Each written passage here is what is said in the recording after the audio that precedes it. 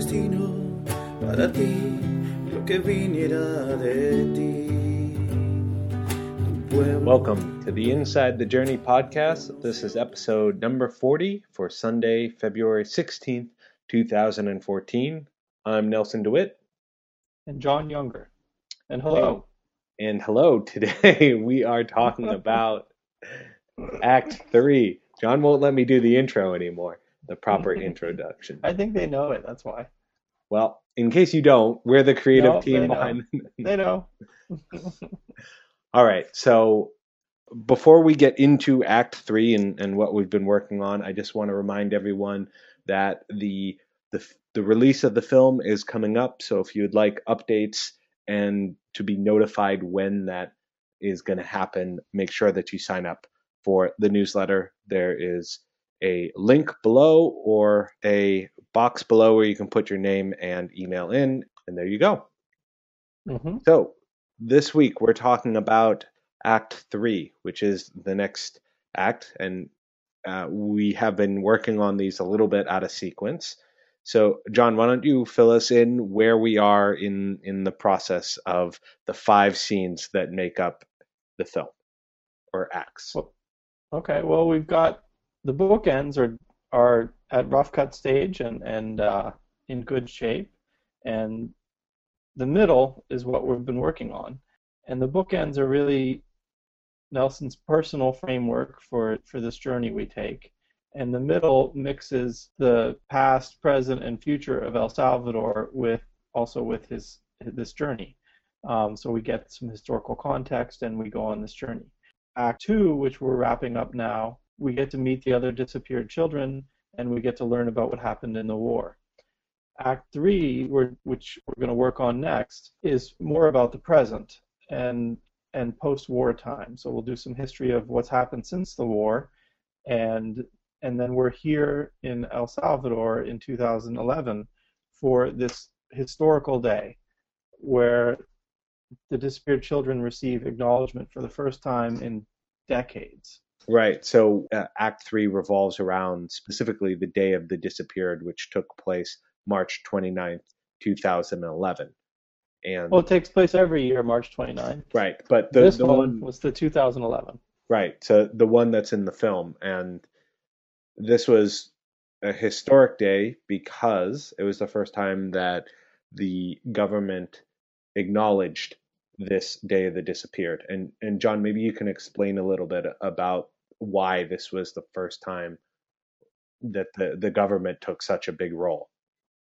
Okay. So this was the first presidential acknowledgement of what happened, but really the disappeared children have been a little bit invisible for decades. You know, to some extent from both sides of the conflict. We had a really interesting podcast with Ralph Sprinkles, the founder of Probuskera, and we'll include the link, where he talks about the Truth Commission report that was done as a result of the peace accords in '92. The disappeared children were not, the instances of people's kids being taken and families being separated were not included in that report. It was basically too hot for both sides, and both sides were worried that it could affect the immunity that they had from the peace accords. It's been a hard issue for a long time, and the party in power since the war has been the Arena Party, which is a right-wing party that was founded by Roberto D'Abuson, who was basically the face of the death squads in El Salvador. And they've had the presidency from '92 until 2009. So there's been very little acknowledgement of a lot of the atrocities that happened, including taking children. And then in 2009, there was a FMLN party. The guerrilla armies transformed into a political organization after the war, and they won the presidential election in '09 with a man named Mauricio Funes. Funes has been much more receptive to looking at and acknowledging some of the things that happened during the war. And also his wife, Wanda Pignado, the Primera Dama, the First Lady of the country, I think took a very active role in planning this day for you and your peers. and it consisted of a private breakfast with with you and a family member or some children, um, and that was probably, what would you say, 60 to 80 people. Yeah, Private there were, breakfast with the president. yeah. So we were all in a big um, dining hall, two very long tables, and then kind of I guess it was a horseshoe shaped arrangement, and we had two long tables, and then the middle table where the president and the first lady sat, and in the act three, we see the president and his wife walk through the dining hall and meet everyone. So, Hmm. we got to shake their hands, and my aunt uh, talks to the president, and they have an exchange. And And you talked to him too. well, I mean, not exactly. I was trying to think of what am I going to say and how am I going to say it in Spanish to the president of El Salvador, and I couldn't really come up with anything. And then my aunt stepped in, and I thought, you know what, it's probably more fitting that she talks to him. So, but And she yeah, almost scolded him. Or yeah, I would say she did. Like, she said, "This is good, but you need to do more." yeah, And it was very, very to the natural for point. her to do it, Yeah, and maybe apropos, right? yeah. But I mean, you were really. I remember that you responded strongly to the way that the first lady, was passing out candy to all the little kids. Well, I just thought it was such a great image for the day, and you got a great photograph where she's literally 6 inches from your lens, and I'm not exaggerating by much. Um, you're all there because the country was stealing babies. I mean, that's literally what was happening. And here she is kissing babies and handing out chocolates, right? Yeah. And you got the most precious photo of her doing that, and it really just, it's 1,000 words for that picture, right? What else struck you about that private breakfast that we had? I think it was very, I was amazed. It was very personal and extemporaneous. I mean, it was like I got 6 feet from these people, and they were very accessible to you. One thing that there were a lot of little images that stick with me. One was seeing Peter Cibrian's father, who is from the countryside and wore the traditional hat that you see a lot of Salvadorans in, and it's kind of a farmer's hat. It's like a straw hat, and he was very proud. And to see that day was, that's probably his whole life in coming, right? It's not just since Peter disappeared. There's been a lot of conflict and and tension in that society, probably that man's whole life, class conflict, and to receive that kind of acknowledgement. The pictures on the wall, I remember, especially everybody taking a picture under the portrait of Oscar Romero. I remember your aunt getting a few poignant words in with Funes, basically like, "You better mean this," is the way I interpreted it. Hmm. Um,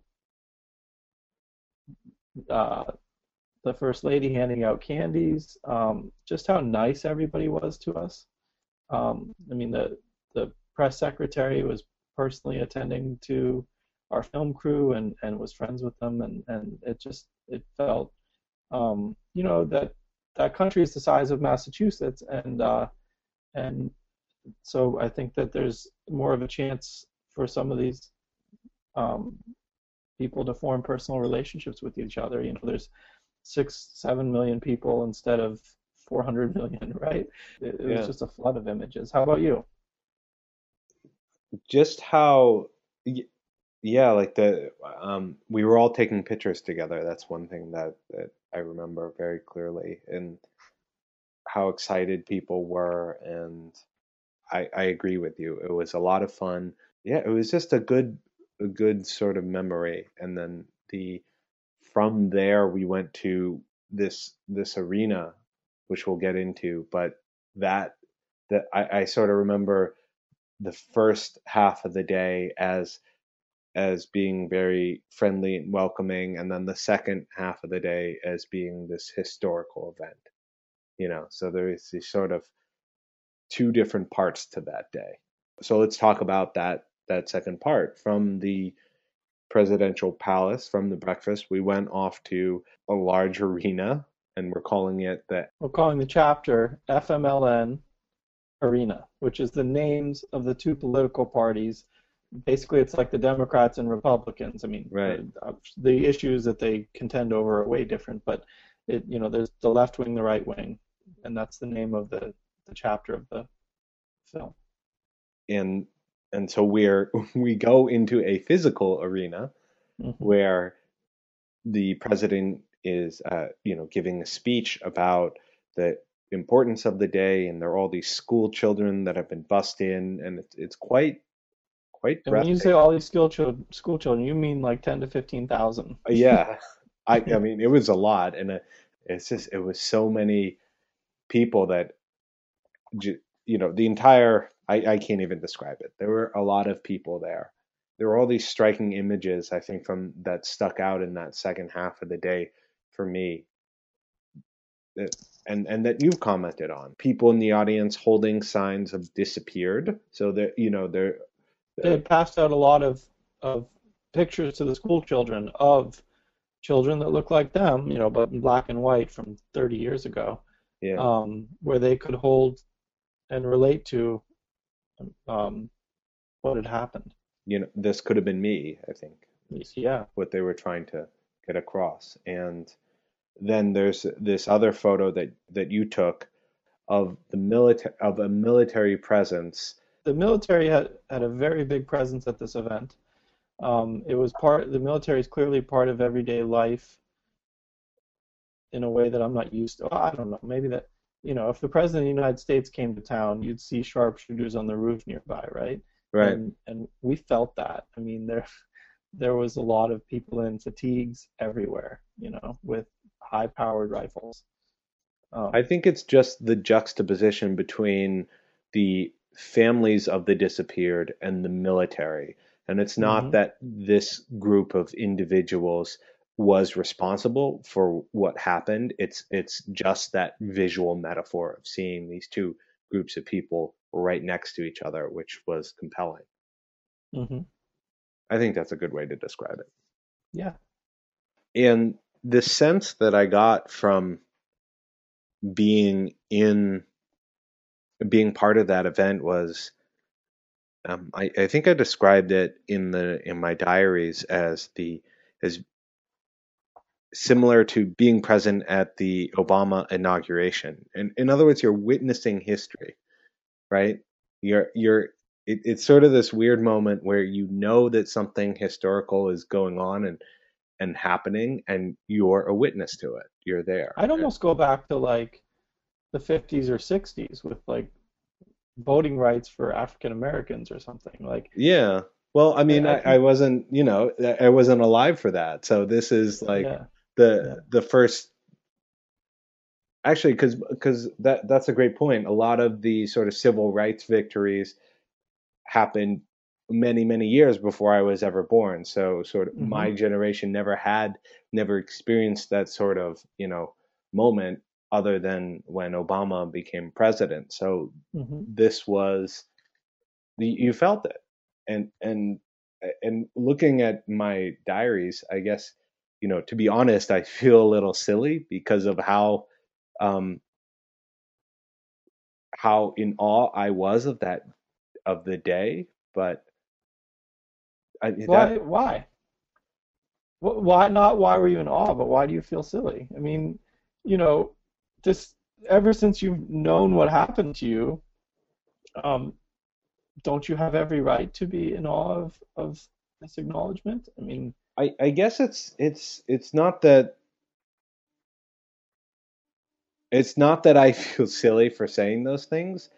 It's more of that I don't necessarily feel that the same way now as I did in the video. Okay, here's the difference. The difference you feel like it's naive? Well, maybe. No, the difference I think is that time has passed. And so that version of myself was very optimistic about what this event would lead to. And 3 years later, not that much has changed. I mean, some things have changed. Well, it goes back to my theme of like change is messy and change can take some time. There was very little concept of if Funes was going to be do his presidency and then what would happen next? Would we have another right-wing president? And based on very recent events, they had an election a week ago. Now it's a runoff, but it looks like the FMLN will hold the presidency for another 5 years. They do a 5-year term. So, maybe these were tentative first steps, and they're still very hopeful, and they're grounded in something. Like maybe they're not going to pull back the curtain, right? Yeah, but I mean, the guy that got elected this time, I don't know a lot about him, but I know that politically the country has moved further to the left with this election. Yeah. But you make a good point about change taking a long time, and maybe that's what I'm reacting to, that it just, I guess I watch those diaries and I see myself as being naive for being so hopeful that, that change is going to just happen and that everything's going to be different. Mm-hmm. And maybe that's just hindsight that's kind of getting in the way. I think